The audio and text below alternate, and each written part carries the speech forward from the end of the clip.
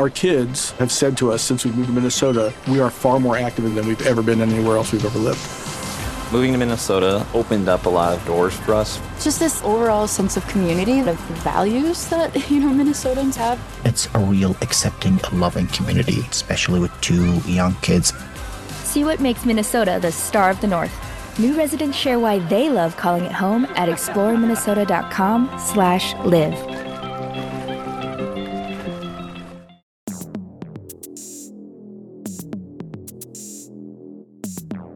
Due to the graphic nature of some of the topics we will be touching on, listener discretion is advised. Howdy, everybody. It is Lisa. I'm Jules. It's Lisa and Jules, another little ladies' night. Welcome back, you guys. This is Eye for Eye podcast. You know me. Every time we venture off into some other territory, I really want to name it something and start it as a series. But I can't think of what this would be. What would be a cool name? We could think about it. But this might be a new little series. It might just be a catch-up type of episode, a little book club, if you will. In any case, no one knows what I'm talking about because I haven't said what I'm talking about. But a couple years ago, Matt and I covered a case. It was episode number 5. Lucky, unlucky number 5. On episode number 5, Matt and I covered the case of Luka Magnotta. That was before we were blessed with Jules's presence. Was it before Don't Kill Cats or whatever it's called? Yeah. You watched that, right? Yes, I was enthralled. I had read an article that shit all over that documentary, but I thought it was pretty good. And I thought that the timing of it was perfect because I feel like it came out as everybody was sent and banished to their homes for COVID. So they really got a lot of people who probably wouldn't have watched otherwise. Yeah, 100%. Those of you who don't know what we're talking about, it's a Netflix documentary on Luka Magnotta's case. And for those of you who really don't know what we're talking about, what happened with him, just in brief, Luka Magnotta was a guy in Canada who was obsessed with being famous. He was addicted to this idea of being known, people fawning over him. And that is when snuff videos, unfortunately, became pretty popular on the internet. And Luka Magnotta, who was super attracted to that idea of people knowing who he was, latched onto that. He murdered a bunch of kittens. He also ended up murdering a student, Lin Juan. And I'm taping all of it. Yeah. So he saw the conversation surrounding a unfortunate film. I'm not going to say the title because I don't want people to look it up. I've seen part of it and it scarred me for life. I'm a true crime fan, but I don't like seeing that kind of thing. I'm not interested in the gore. Hearing about it is one thing. Seeing it in live action is a totally different thing. And Luka Magnotta is obsessed with this idea of getting attention and fame or infamy. And he realized that that's what was happening. So he lured a Chinese student, Lin Juan, to his apartment under the guise that he was going to film a male-on-male type of scene with him and pay him for it. And instead, it ended up turning into the most horrifying thing that has ever been described, videotaped. And unfortunately, that video is on the internet and it's there for people to see, which makes me sick. I wish there was ways to get that kind of thing taken down, but unfortunately, it's kind of impossible. Like they say, once something's on the internet, it lives there forever, and they're not kidding. So unfortunately, that was what happened in this case. He mailed the hands and feet to an elementary school as well as some people in the Canadian government. I actually saw something that said it was to Justin Trudeau, but I don't know if he was the prime minister at the time. I'm not sure. But Lisa, to your point, my biggest takeaway from Don't Fuck with Cats and why I was so enthralled with it was because I think that was the first time we were really shown how much internet sleuths can find out. They were able to take the background of one of Luka's photos and use Google Maps to figure out where he was and the balcony of the apartment. And so to your point, once things are out on the internet or even in the metaverse, quote unquote, they will have it and it will never truly go away, which is horrifying. Yeah, absolutely. And the reason we're talking about this today, not only just to do a little update because things have happened since we recorded episode 5. Check it out. It's a really gruesome case. And it's actually one of I don't know, 4 or 5 cases that have actually given me nightmares. I think, unfortunately, I'm desensitized in a way, but this is one of the cases that kept me up at night, gave me nightmares. Another one is actually one of the ones that we covered pretty soon after that. It was our episode number 7, so go check that out. For Luca Magnotta's case, again, the whole thing kind of centers around this snuff film that he created. I actually made Matt look it up and lead that case because I was afraid that if I looked it up and clicked on the wrong link, it would lead me to the video. That's why I can't look into Skinwalkers, because I'm afraid that they will get me through the internet. A little different than Skinwalkers, but yeah, same kind of concept. Right. I'm too afraid of what I will uncover.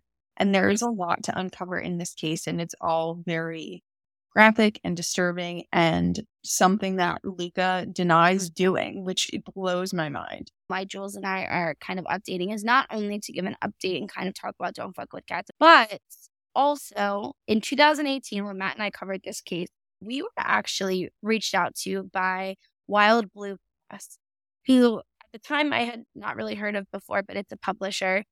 And they emailed us, and the email's title was like exclusive look at My Son, the Killer. And of course that caught my interest. I'm like, what the hell is this?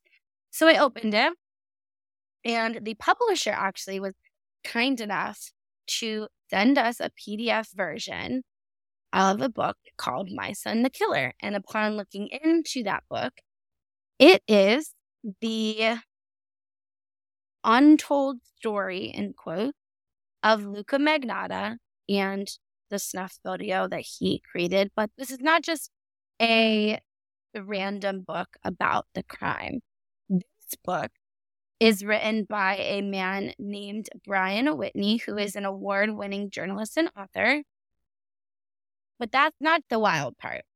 The other author of this book is Anna Yurkin. Now, if you have followed Don't Fuck with Cats or have any idea about this case at all, you will know that Luca Magnotta is not Luca Magnotta's real name.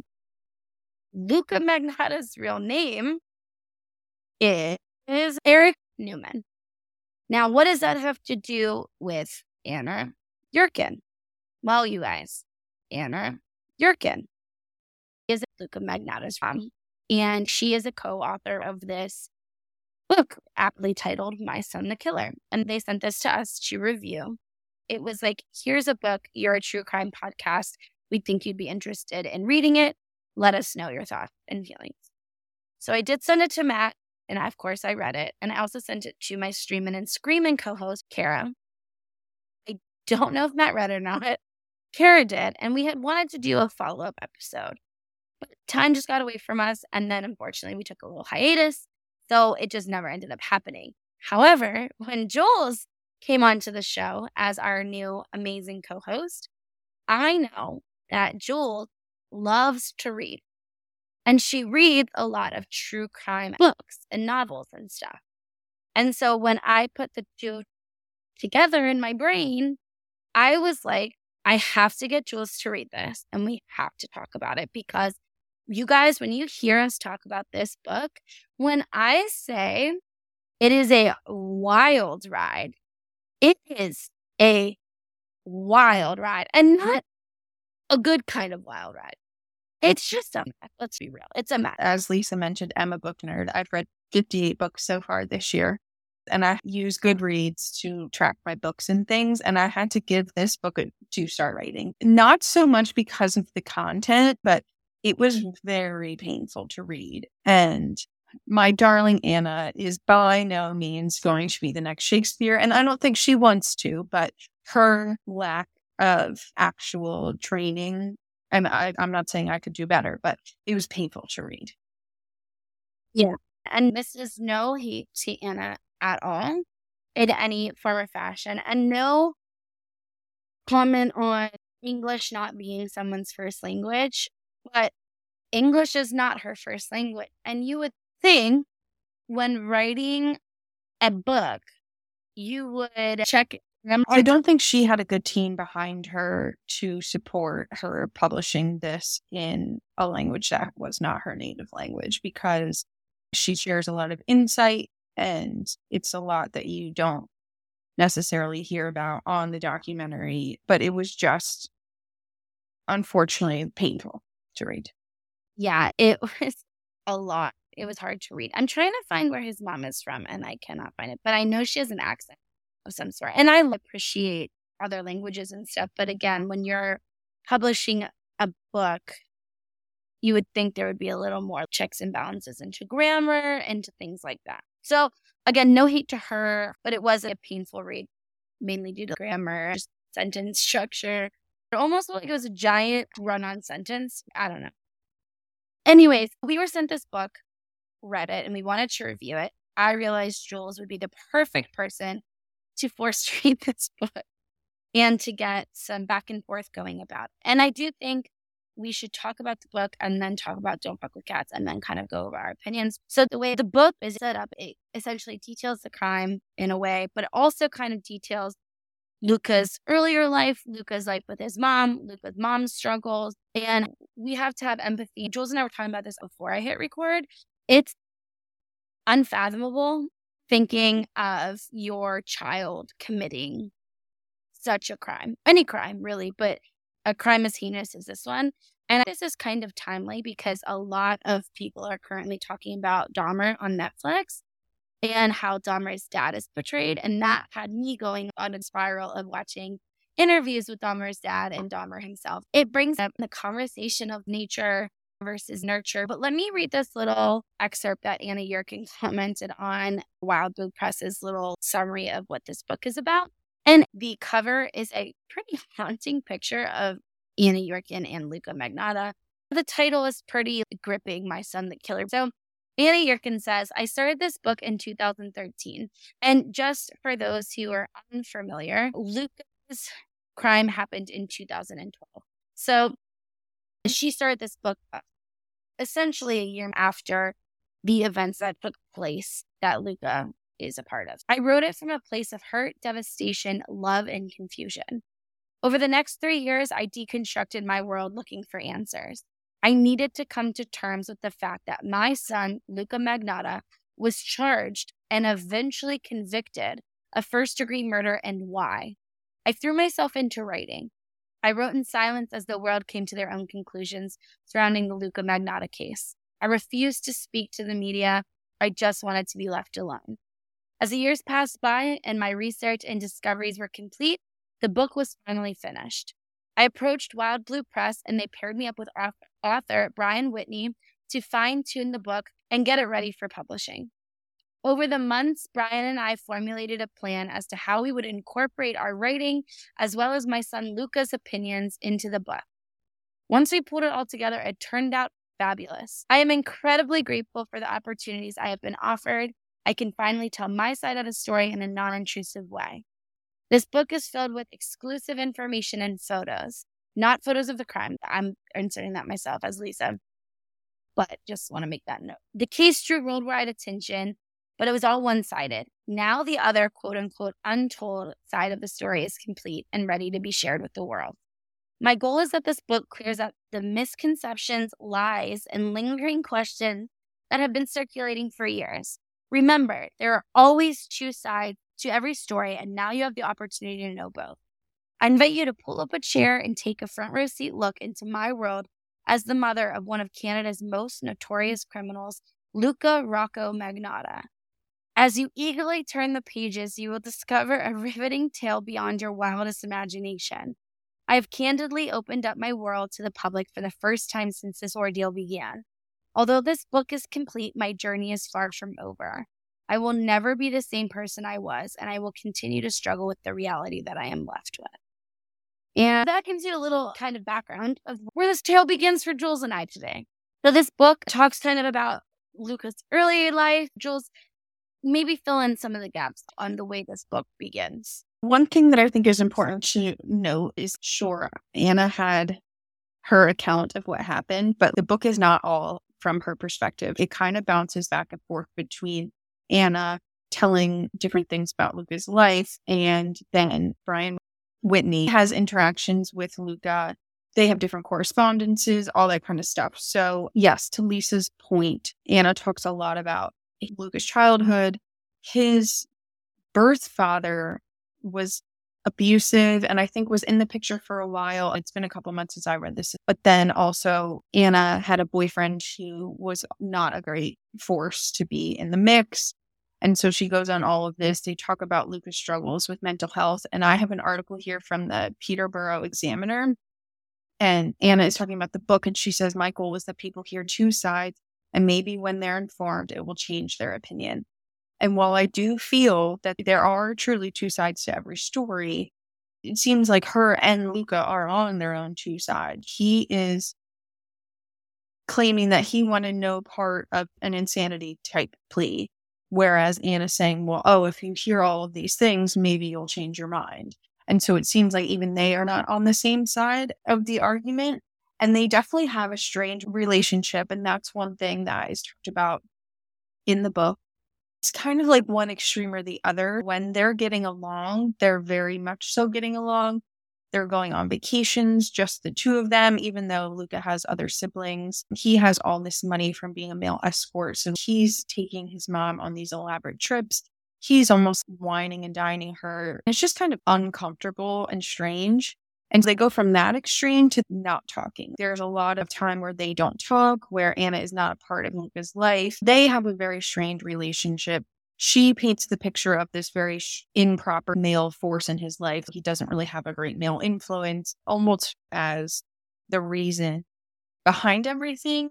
And then there's Luca who's saying he never wanted anything to do with the not criminally responsible plea. I have an article here from the Hamilton Spectator. And Luca is quoted as saying, I have no mental illness whatsoever. I had to go with it, even though I didn't want to, but my lawyers pressured me into it. I told the doctors I had no mental illness. Even now in prison, I take no medications, but the lawyer said our only chance was to go with the not criminally responsible defense. Yeah. And we have to remember, if you've seen Don't Fuck with Cats, if you've heard this case talked about, whether it's on our podcast or somewhere else, or you just read about it on your own, he did this because he wanted fame and he still wants that fame.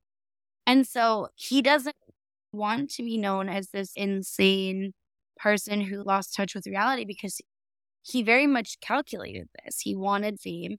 And I think that's something that Anna struggles to kind of reconcile with. And I do understand the idea that how can us as people who are not murderers reconcile with the fact that someone would do something this heinous. Everybody wants to point to some sort of defect or sociopathy or psychopathy or something, because how could someone with a normal functioning brain kill and torture a bunch of kittens, probably other animals that weren't even posted, and then also murder and dismember a human being and send them to the Capitol and to a preschool? But kind of how she stated in that little excerpt I read, the book is her way of kind of working through what happened, but it's such a bizarre way of doing it. Right. And that was one of the things we were saying right before we started recording is every serial killer, every petty criminal is somebody's son or daughter. And I think she really struggles to come to terms with why and how Luca could have done this. And that's apparent in the book. She says that it's part of her healing process, and I'm sure it was. I can't imagine what their whole family went through, but it's still a bit delusional, in my personal opinion. I think it was interesting, the idea that Luca didn't act alone. And Anna sticks to that and runs with it. So does he. Yeah. And this is what I will say about there being another person.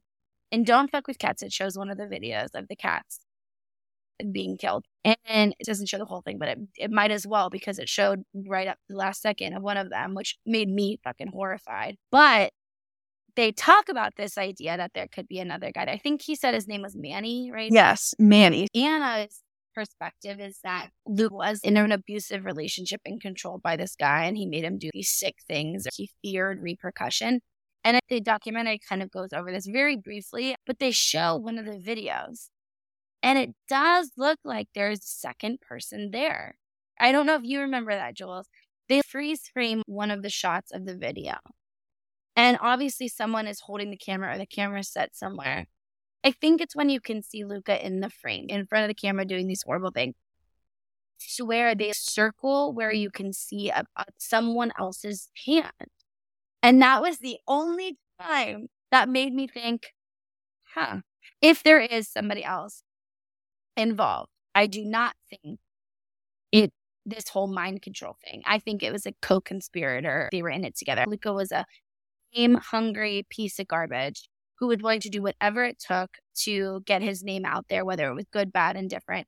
And he wasn't making it as good. So he saw these snuff videos become popular and he ran with that. Do you remember that from the documentary? At one point, they freeze frame this part of the documentary and then they circle the hand that you can see kind of out of frame. And it kind of sent shivers on my spine because I read this before Don't Fuck with Cats came out. And I remember her sticking with this whole mind control boyfriend guy that's abusing Luca and forcing him to do all this crazy shit. And when I saw Don't Fuck with Cats, I was like, ooh, I don't know if you remember that. I could definitely do with a rewatch because I watched that when it very first came out and I couldn't bring myself to go back to it because it's a lot. But I do remember that. And I do think that there is a very strong possibility that there is somebody in Luca's life that is maybe a controlling male who he shared these thoughts and things with, but that still doesn't excuse your behavior. I don't know. If I'm like, Lisa, you should go hit someone with your car and then you go do it. That's not my fault. Or just the same argument with Michelle Carter, right? Because that whole case was all the attacks and all her. I mean, you're right. It doesn't excuse the behavior. And again, I don't believe that would be the reason he did it. I think regardless if there was a person in his life or not helping him commandeer these things, I think he 100% was in it because he wanted to be in it, not because someone was like, go do this or I'll kill you. Because he didn't mention that until further into the trial. And I think maybe it's like a quick Chris Watts thing where his lawyers or someone important in the case brought it up to him, fed that into his brain. And he's like, oh, this is a good way to say that it's not all my fault and I'm not this monster.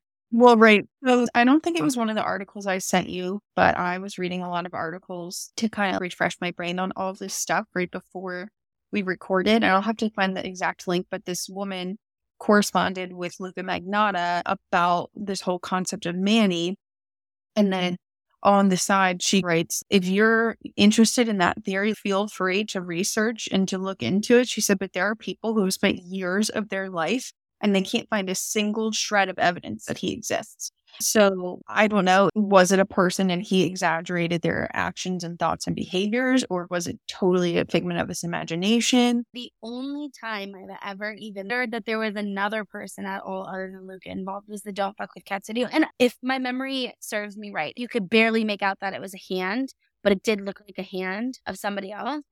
Right. And as two animal lovers, that's hard for us, but there's very much a difference between killing animals and killing people. So maybe who was involved at that stage in the game, who was like, dude, this is beyond, I can't be a part of this any longer. And then escalated the behavior on his own. I think what's scary about this case and what captivated people and why it's called Don't Fuck with Cats is the cat stuff happened months before it escalated. And I think that's the scariest part about the internet is that until these websites came along, they couldn't triangulate who was doing this. And had they paid more attention and figured it out sooner, I don't think the crimes would escalate. They would have gotten him. However, like Joel said, unfortunately, the punishment for committing both of those crimes are very different. So he would have been out, right? He would have maybe had 10 years in jail. But I think it was interesting. And I think another part of the book that kind of shocked me is Anna details how she has watched the video and she's watched the video multiple times. And I don't know what part of the healing journey that is for somebody, but she watches this video and describes it and watches it over and over again. And for some reason, still makes up these scenarios in her mind on how this happened. Obviously, it's her son in the video. She can see that. That is clear. He is arrested for the crimes. He's admitted to these crimes. He's currently in jail for these crimes, which we'll talk about the jail situation because that blew my mind too. Maybe it wasn't real to her till she really saw what he did, but then she didn't change her tune really. She defended him harder after seeing that. You would think if she saw this, she'd be like, yeah, he's a fucking monster. Who's that? I don't know him. Get out. But instead it was like she dug her heels in her. Yeah, I'm not really sure. I mean, I just read a couple sentences that I don't even want to repeat about the video because not only for those who don't know about it, please don't look into it. But not only does Luca kill Junlin, but he goes on to dismember the body and do horrible things with it. So again, not that one thing is better or worse, but he didn't just kill someone. It's not like he just shot somebody. This is very disgusting and graphic. And yes, murder is bad across the board. And I do believe that's why we have a standard of 25 to life, that kind of thing. But I do believe there are different levels to murder and depravity and that kind of thing. The things that Luca did are beyond comprehensible, sick, disturbing, twisted. He involved a dog at one point. Absolutely disgusting. Not only did he do all this crazy stuff, he sent the body parts around. He taunted the police. And if those recall, he was arrested looking at articles and pictures of himself.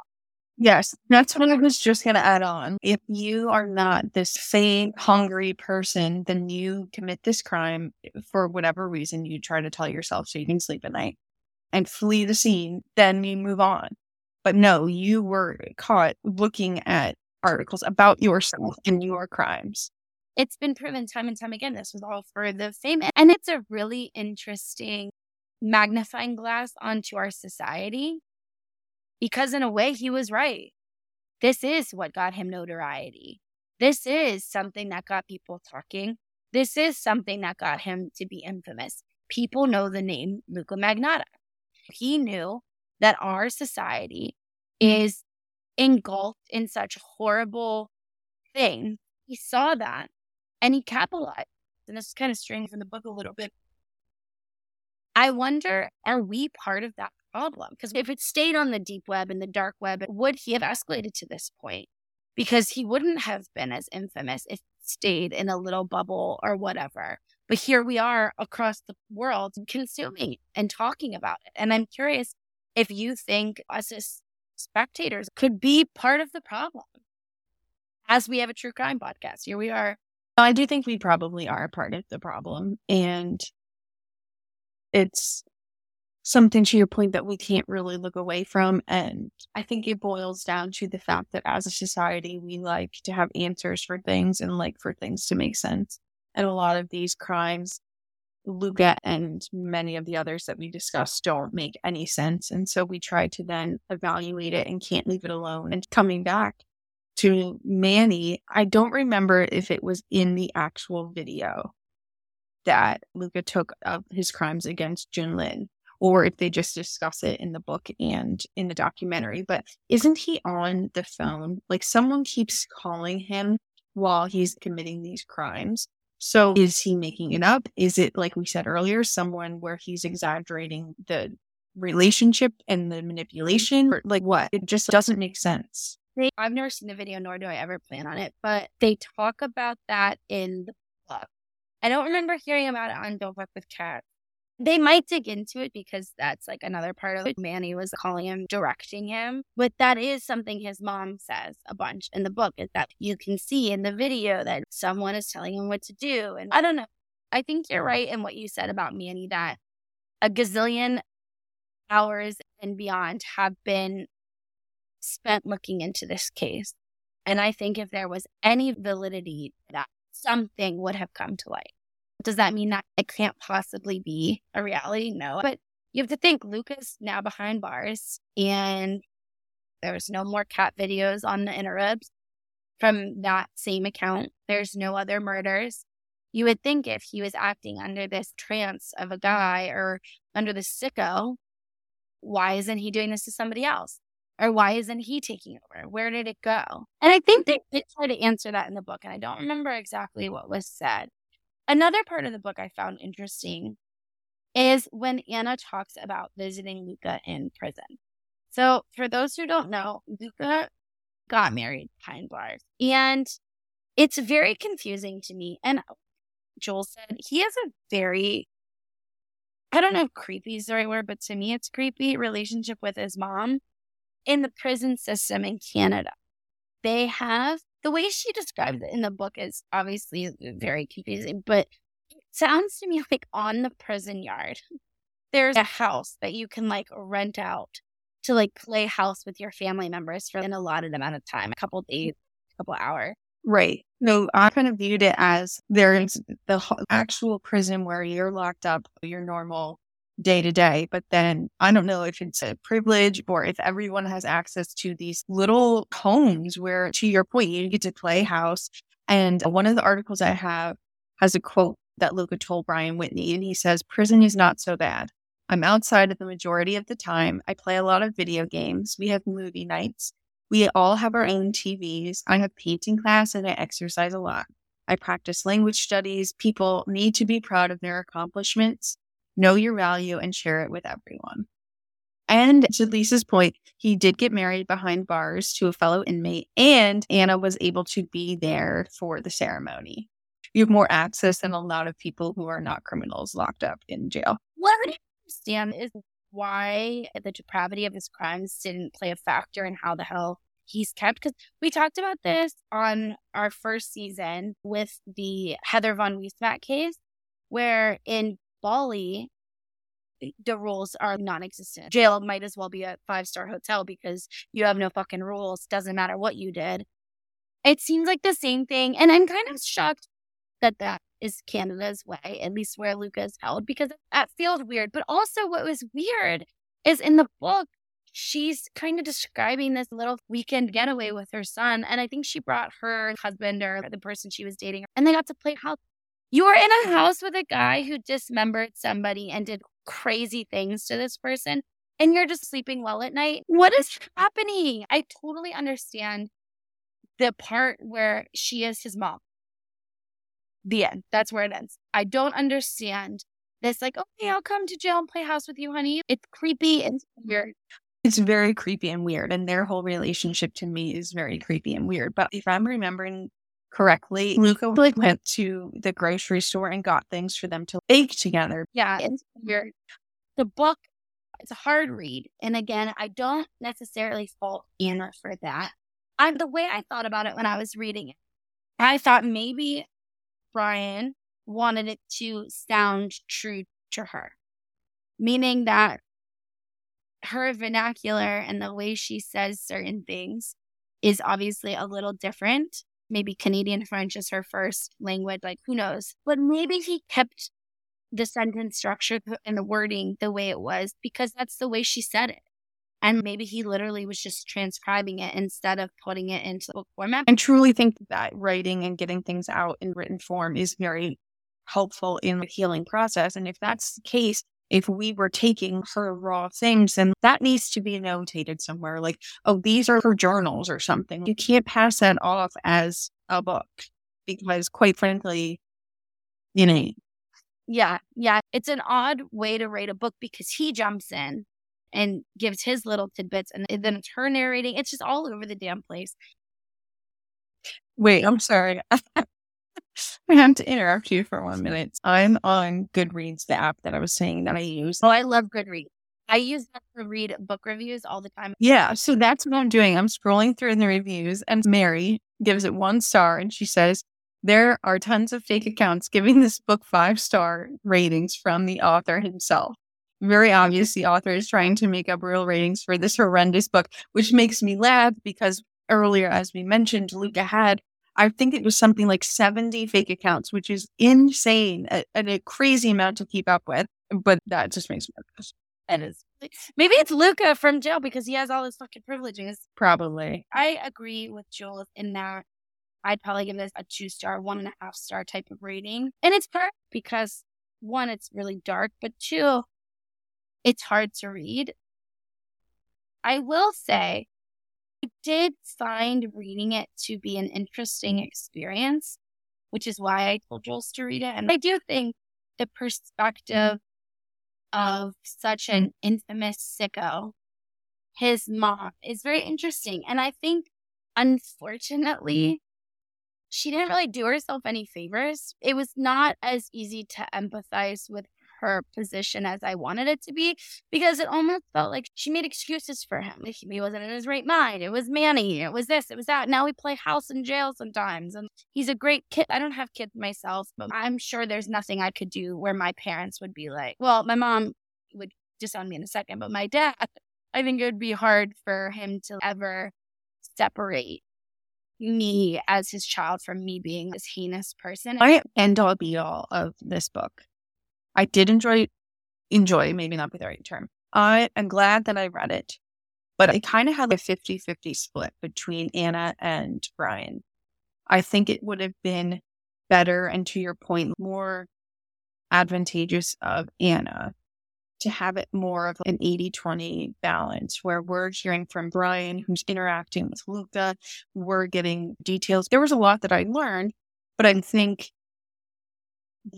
Anna had too much talk track. I think if we would have had less of her still really valuable things, we could have empathized with her more. And I do empathize with her and all of their family because, as we said, every serial killer, every criminal is somebody's son, daughter, brother, sister, whatever. So I do empathize, but she made it difficult to empathize with them. Yeah. And on that note, there's a few reviews on the Wild Blue Press page that I want to read, but just to kind of end with. And again, I don't necessarily think this is a book you should go out and buy. See if your library has it. See if you can get your hands on it. But yeah, I wouldn't spend big bucks on it. Now, I want to read a few reviews just to kind of wrap up. And I think it ties into everything we just talked about. This is from Blythe. She said, utter rot of it all. This is nothing but a woman in denial about how truly disturbed and sadistic her son is. Granted, that would be difficult for any mother to accept, but the fact that she continues to make excuses for him and deny his guilt in the horrific crimes that he has committed is a blatant insult to the victim's family. Not to mention the absolutely disgraceful attempt to try to get him released from prison because of the COVID-19 pandemic. Anna, sorry, but your son is exactly where he belongs and needs to stay for the rest of his life. And you should consider yourself lucky that he's even alive at all at this point, unlike the parents of John Lynn. The sooner you accept that your son is a very sick and remorseless criminal who deserves nothing less than remaining behind bars for the rest of his life, the better off everyone will be. Next one's called Luca is Not Relevant, which I think is a pretty interesting title. Well, that should be the title of this show. Agree with Blythe, Anna. Your son has yet to grasp the reality of his heinous acts. It is absolutely disgusting to see that you are seeking some sort of sympathy from people. He not only killed another human being, but he recorded it like he did with the cat killing videos and posted it for the world to see. His hunger for love and acknowledgement was never taught properly in his upbringing. Seeing how you handled the aftermath of his crime, I can only imagine that you probably sheltered him and allowed him to get away with so much wrongdoings in his adolescent years. Don't try to humanize your son because you supported your child to become the demon he became. Absolutely revolting to see that he's still receiving attention for all the wrong reasons. He is not a celebrity, never was, never will be. He was on the path to become a serial killer, and I'm so glad that he was caught. Anna, you not only failed as a mother, but as a person. If it were the other way around and Luca was the one that was dismembered by a maniac, I wonder what you would have had to say to that. It is so nerve-wracking that you went so far as to publicly stand up for him and defend his actions by blaming it on another person that was never brought to light. Manny. Even if he was involved in any strange relationships with what you referred to as master, he did what he did out of his own free will. He could have said no or reached out for help if he really did not enjoy taking part in any of that crap. The victim's family deserves more than your son being put into jail. We're all born sinners, not evil. There is a difference. I like that. Yes. So before we go on the last note of this, do you think there is any blame to be put on her? Because a lot of these reviews are saying it's all your fault, essentially. But I don't necessarily think that's true. Yes, she may be delusional. But is it really fair to blame a mom for something their son did that they weren't involved in?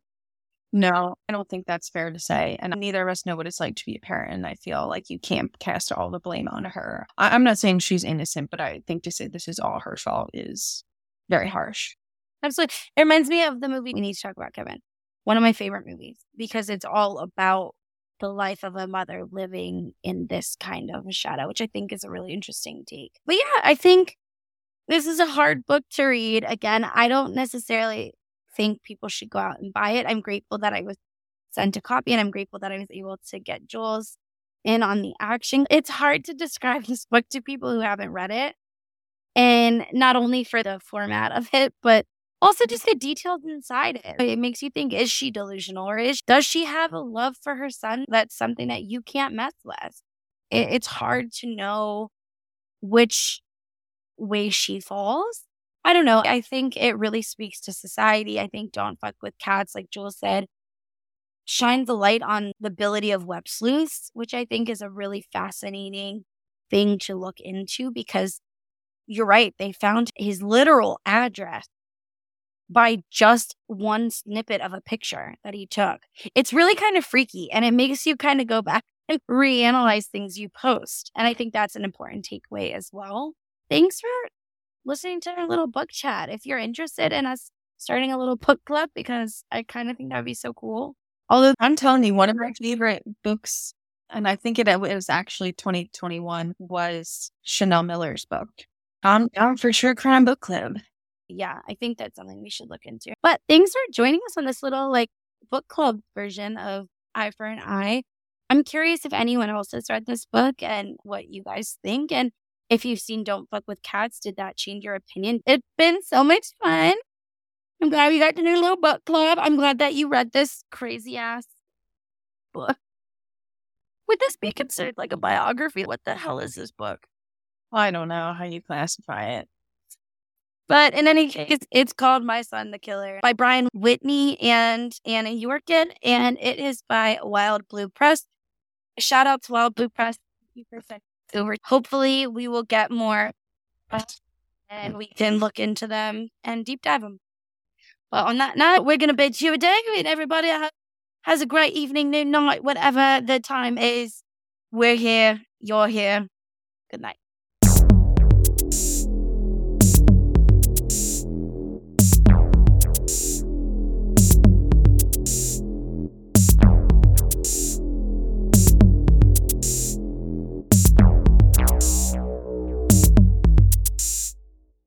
Our kids have said to us since we moved to Minnesota, we are far more active than we've ever been anywhere else we've ever lived.